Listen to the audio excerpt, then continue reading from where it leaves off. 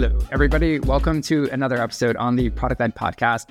Today, we're going to be talking about a really fun topic, which is called the top lessons learned building and selling a seven-figure bootstrapped product-led business over 12 years. So this is going to be a really cool story. I have the founder and CEO of PLG, who is working on WhoopRep, which is they do some really cool things on the customer journey analytics side of things. So I have signed up for this product. It's really cool. It makes it easy to understand the analytics of what's going on across your entire product-led business. So welcome to the podcast. Thanks so much for coming here. Hey, thanks, Wes. Awesome. So what we're going to dig into is some of those top lessons that you learned. So the first one was, when does product-led make sense and when does it not make sense? We're also going to dig into how to really succeed as a product-led business. What are some of those big things to kind of consider as far as the framework you've built over the last 12 years? And then also we're going to touch on how will AI gel with product-led growth? And so that's going to be really, really fascinating because obviously AI is everywhere now. And then the last thing is just, what are some of those big mistakes that you wish you knew as a founder going into this business? So let's start out with the first one, which is, when does a product-led model make sense, not make sense for some businesses? Yeah, I think this is one of the questions I struggled with in my whole journey at WhoopRep. It was always going in and out of the product-led approach because of mixed advice that I've been getting as a CEO. Naturally, as a founder, I'm a product person. I've always wanted to build a company that is pretty autonomous. I always anticipated scale and I anticipated creating a journey that is ultimately product-led across every front, whether it's success or sales or marketing. But I learned a few things along the way that, product-led can also be dangerous in situations where particularly you have a high-touch solution. We found that when our product was simple, when we first launched the company, and actually the first iteration of the product was back in 2008, we found that given the simplicity of the product, people were converting pretty quickly. They were able to perceive the value of the product overnight, usually within the first experience with the product. And they would end up upgrading their account. We operated on a freemium model, so people would try the account for as long as they want, and the conversion would happen immediately. But as we started to develop more sophistication around the product to appeal for the upmarket, we realized pretty quickly that the product-led approach may not be enough. We had to introduce some relationships with the customers. We had to guide the customers on a one-on-one basis. To allow for these challenging concepts or these sometimes bespoke configurations to be possible. So we did notice that immediately as soon as we started introducing these, the more complicated features that needed the attention. So what we did over the last 10, 15 years was try or attempt to streamline the user experience regardless of how complicated it can be to make up for it. It did improve over time. So we learned what can be done in an automated manner, which is how I kind of see or envision a product-led company. And then we also realized that there are certain things that simply cannot be done. And we'll talk a little bit more about how AI can help with that. But primarily, I think the bottom line lesson here is that if you have a very high-touch solution, maybe we should combine relationships and the sales-driven approach with product-led approach. Yeah. Can you give an example of maybe some of those high touch applications? Because when I think of WhoopRep, was that what you were saying? Do you feel like yours was high touch or was that a very low touch product? Well, I'll give you how we evolved as a company. Back in 2008, when we first launched the business, the whole value proposition was to bring real time to product analytics or user analytics. And the primary and only way for you to collect data was to place a tag on the website with some very basic customizations. Ultimately, that made it very possible for a business to set up their account within a few minutes. But then as we evolved the concept from user analytics to what we call today customer journey analytics, we had to introduce concepts around tracking user data across multiple channels. So we're no longer tracking that front-end user experience. We're not tracking any transactions that are happening offline or pre-recorded transactions, potentially audit logs, customer success interactions, marketing automation interactions, and the list goes on and on. We realized very early that, the direction that we're taking is a direction towards a CDP with a analytics layer. And as we started doing that, we started building functionalities around the ability to import data from multiple tools, connecting to data warehouses, and sometimes even dealing with unstructured data. And as we moved up market and started, winning those larger deals that, the 50K plus per year accounts, we realized that we needed to offer a much more, configuration, high touch to the customer, and sometimes even configure new ways to integrate data on the fly so we can win new accounts. And I also believe in this market, this is where the biggest chunk of the money is, right? Like if you need to move up market to survive in this industry. So for that reason, we started changing a little bit the approach of trying to streamline the product experience and instead bringing on more customer success people and salespeople to help us guide the user experience rather than relying exclusively on the product. Okay. So I guess to recap, when does it make sense and when does it not make sense? Basically, if it's like high touch or has the ability to go high touch, like obviously you can add more of the customer success kind of lever to growing that kind of account. And then wherever it's low touch, obviously keep it as product led as possible. But I think what you recommended and what you did, reading between the lines here, is you kind of straddled both. You had like the low touch self-serve end, and then you also started growing into some of those bigger enterprise accounts with some of those like 50K plus deals to get more of them. Is that true? Or is that how you kind of structured it? Yeah, I think that was kind of the turning point from going from exclusively automated product journey, like all the way from visiting the website to the churn, and basically all happening with product without human interactions, to a much more heavily involved team working with the customer to deliver on the value proposition. Okay. What year was it when you started to lean more into like that approach where you like try to straddle both? Because I know like there's some founders listening where it's like, yeah, we have like this 7-figure like product of business, it's completely self-serve.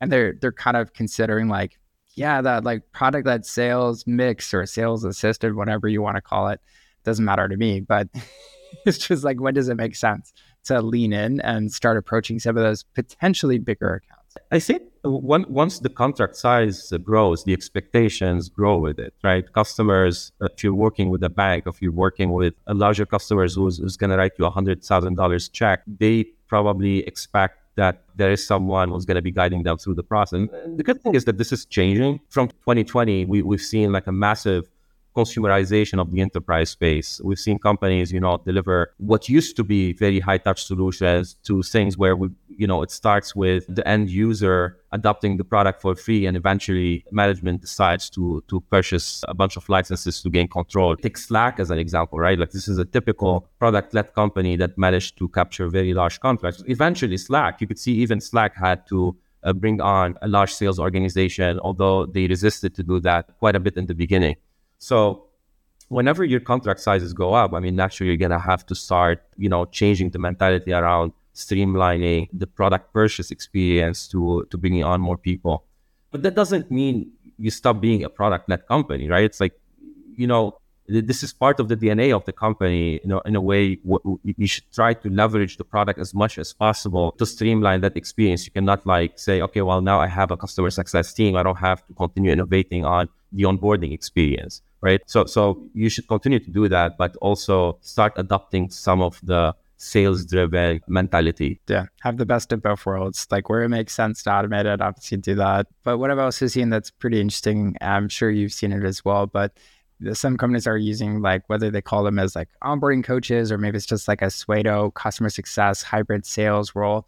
And these roles, I don't know what they're going to be called in the future because it's got to have a better title, but they are kind of straddling that gap of like, how do we assist people? How do we kind of like assist, especially some of those like bigger accounts, help them really see value, accelerate some of those deals? But their main goal is just get them to value and kind of land and expand as they kind of grow from there. So super interesting to see that as well. Now I want to hear what was like your framework as far as like what goes into building a successful product-led business in your mind. If I am to start a new business today, the one most critical thing that I would look for if I want to start a product-led business is how quick can you establish the perception of value. If your product needs a lot of iterations to convince the customer that this is the right solution for you, I think product-led can be dangerous. I think it's a very critical component for me if I ever want to start another business, making sure that the user should be able to perceive the value immediately as soon as they start touching your software.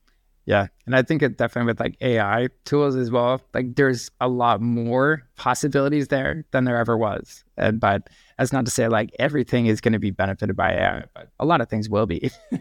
AI is going to play an immense role with this, by the way. I think even for us, like we've been thinking about how we could leverage AI in our onboarding experience. As you know, like when we're dealing with customer journey analytics, we have to deal with managing data points across all kinds of channels. Sometimes channels that are not typical, like, you know, the website or the product. Sometimes that we have channels that are unstructured data, dealing with logs sometimes, and even some data warehouses that are not cleanly designed. So this is where AI can come in really handy. If we do a quick scan of that business or identify the right questions to ask at the top of the funnel, the moment the user say like, hey, I'm interested in learning more, you could actually cater a complete onboarding experience using AI by identifying what are the priorities, what kind of data we need to pull in, and then what kind of steps do we need to take for that user to get them started. Ultimately, you know, using AI to identify the best way to help this customer or this prospect to perceive value as soon as possible.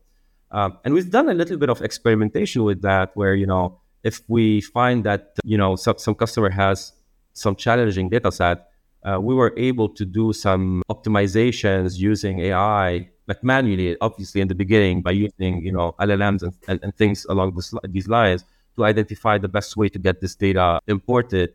But then eventually this should be productized and streamlined. So the moment we get to develop a solution that automates that onboarding experience, that would speed up or reduce the friction at the top of the funnel. But then going further, we want to increase adoption in the company. So there's the whole component of training.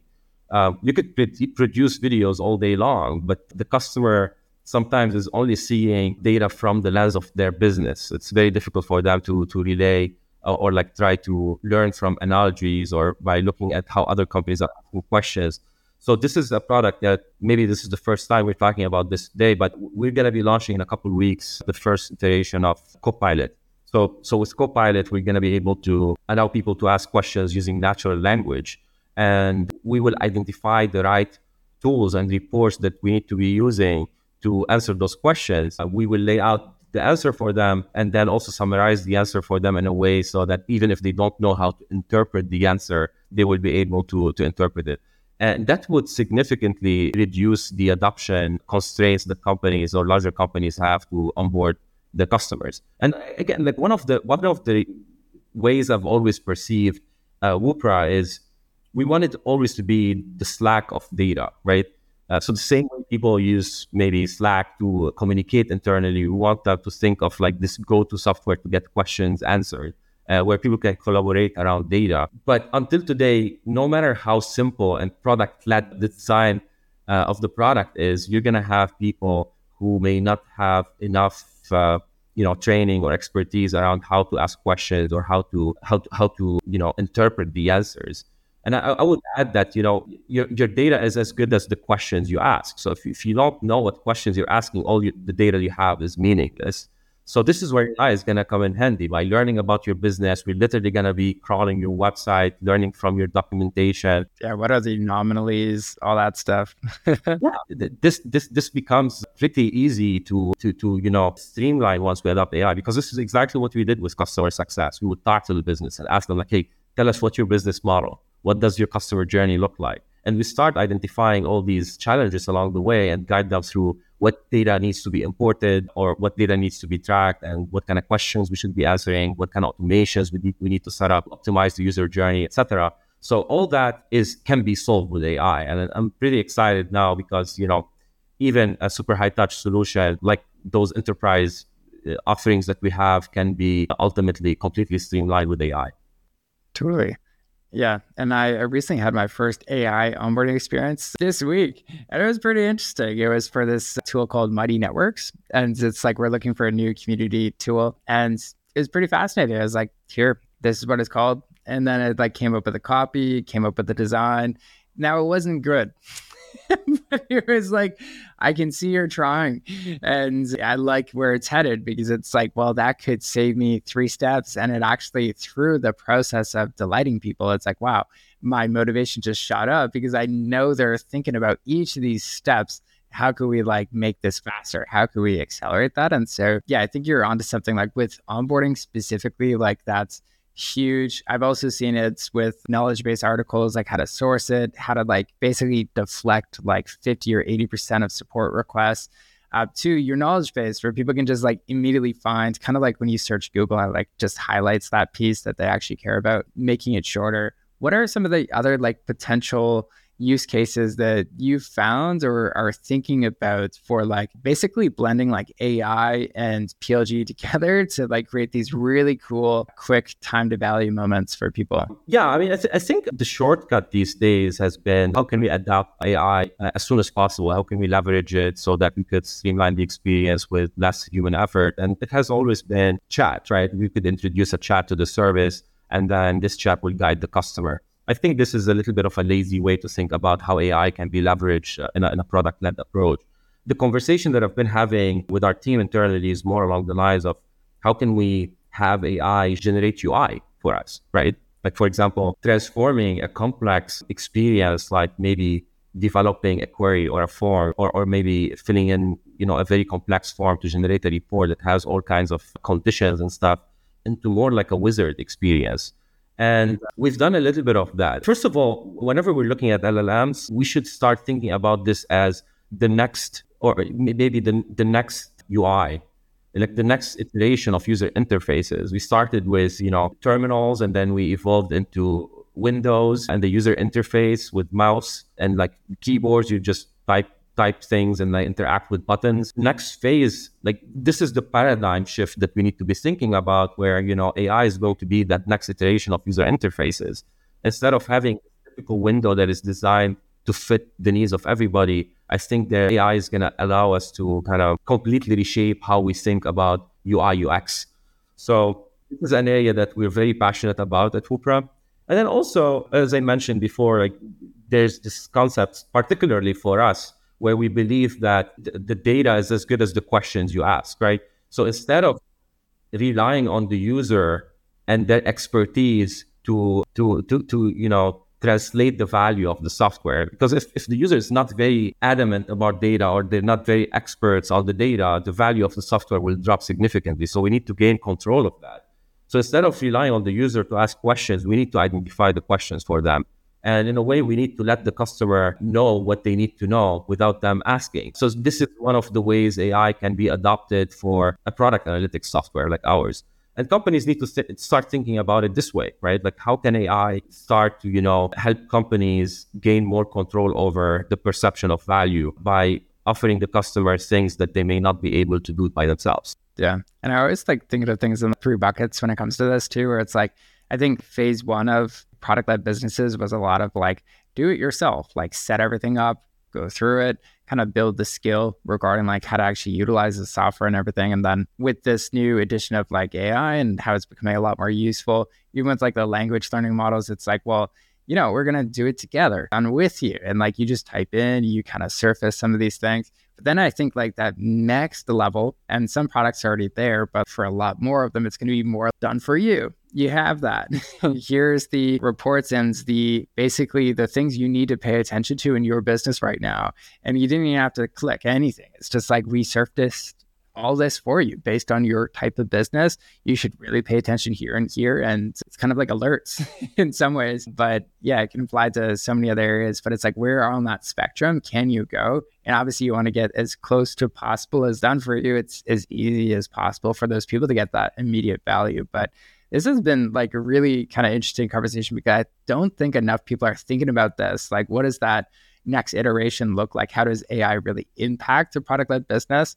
But I want to kind of shift the conversation too to hear more about what are some of the mistakes you've made personally as a founder, having gone through this process and exited the business, that you kind of wish you either didn't make or you would kind of avoid the next time you're going to make your business. But before we get into the mistakes, I just want to hear from you. How does it feel now that you have this exit like underneath your belt and everything else on that end? Well, I mean, it's a huge rock off my shoulder because it was a big responsibility running a company. Not that my responsibilities are any less now. I mean, I do have some more responsibilities now, being part of a larger organization, helping establish some legacy down the line. I don't want to think about Cooper as like an exit and I'm done, right?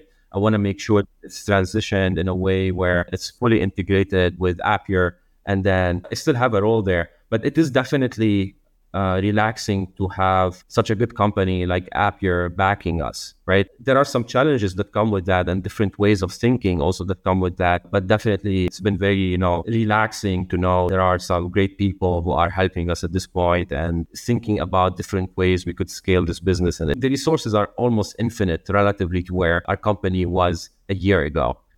So this is definitely, a relaxing place to be.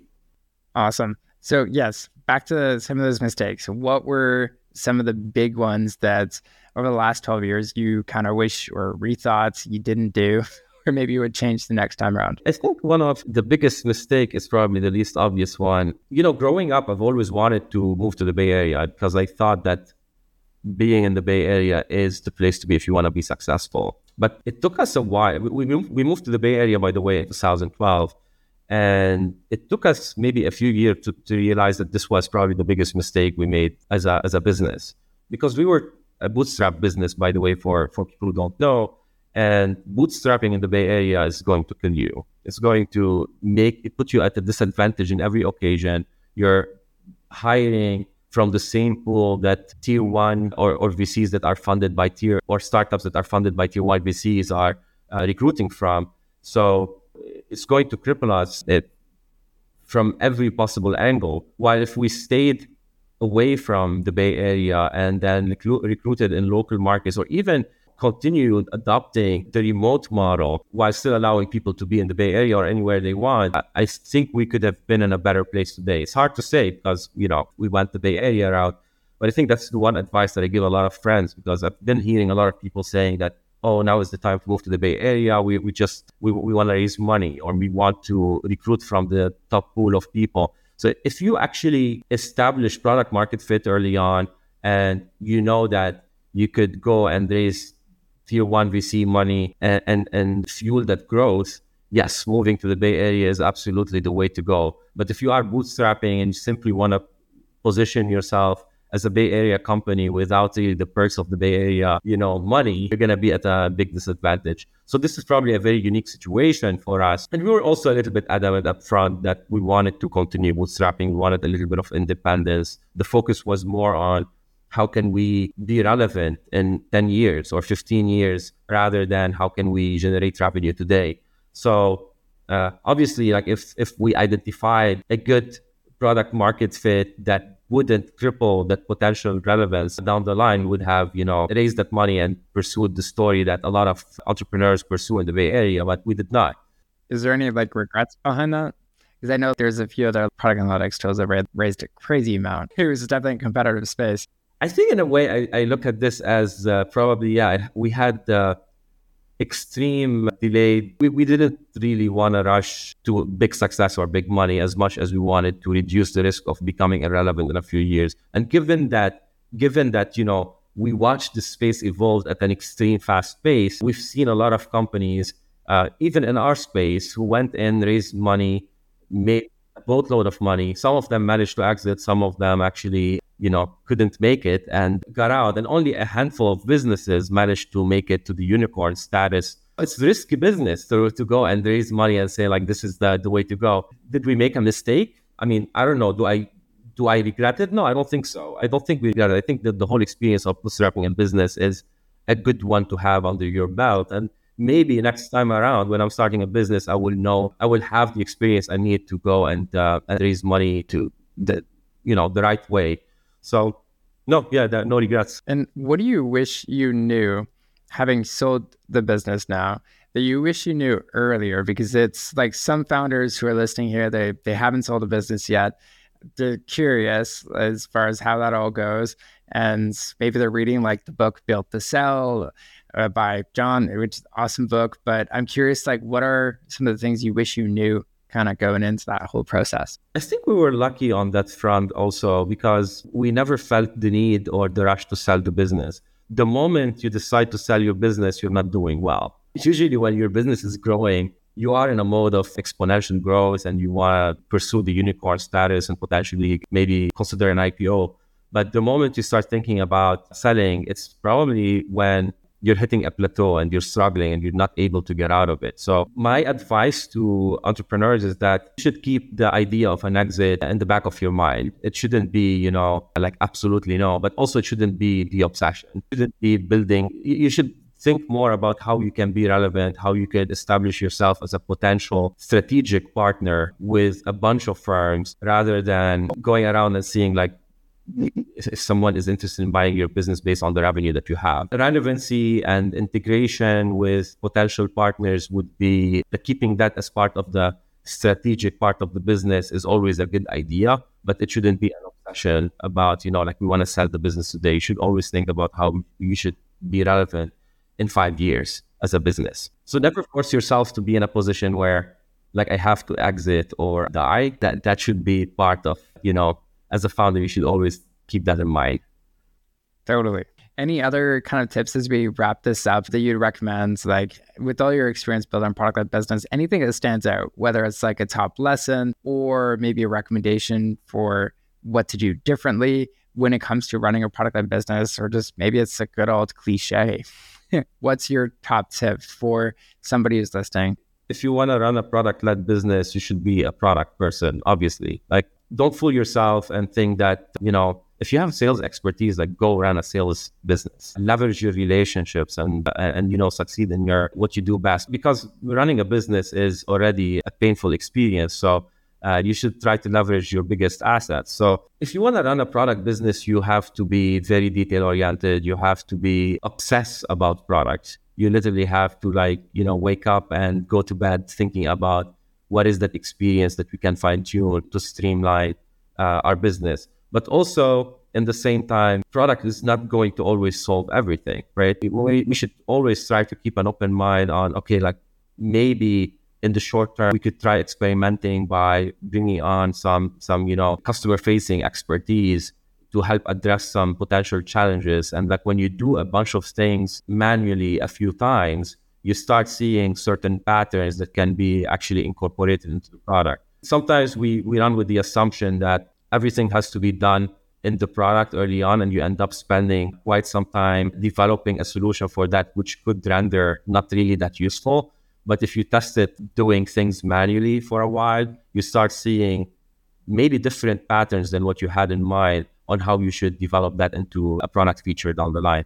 So yeah, it's not black and white. PLG is definitely, someone who's obsessing about a product, about designing a good, exciting products, streamlined experiences, but it shouldn't also be only that. It should be also about being dynamic as a business and then leveraging expertise when you have to, and then eventually translate that into product. Cool. Yeah, no, definitely ditto on basically whatever your strengths are as a founder, lean into that, use whatever advantage you have, because it's a long, hard journey. Might as well make it easier if you can. So where can people find out more about you and what you're up to? So right now I'm with Appier. I'm leading the Woopra products still at Appier. They can learn more about our offering at woopra.com, woopra.com. And they could also find me on LinkedIn if they want to reach out, or you could reach out to me at elie@woopra.com. Awesome. Well, thanks so much for coming on, Eli. This was awesome. I loved our discussion and some of the points around what is the future of AI and PLG? How do they marry together and create some really fast time to value options for users? So this is great. Thanks so much for coming on. Awesome. Thanks. Thank you for listening to the Product Led Podcast. If you found this episode helpful, please share it with a colleague or friends you know who might benefit. We are always looking at which episodes get the most listens so we know which content to create more of. So if you want more of this particular type of content or style of episode, please share it out. And in return, here's your selfish reason to do this. We will definitely create more content just like this episode. And if that's not your style, please leave us a review wherever you listen to podcasts and tell us your favorite part about this podcast. I personally read every single one of these reviews, and it gives me more ideas on what content we should do more of. Happy growing.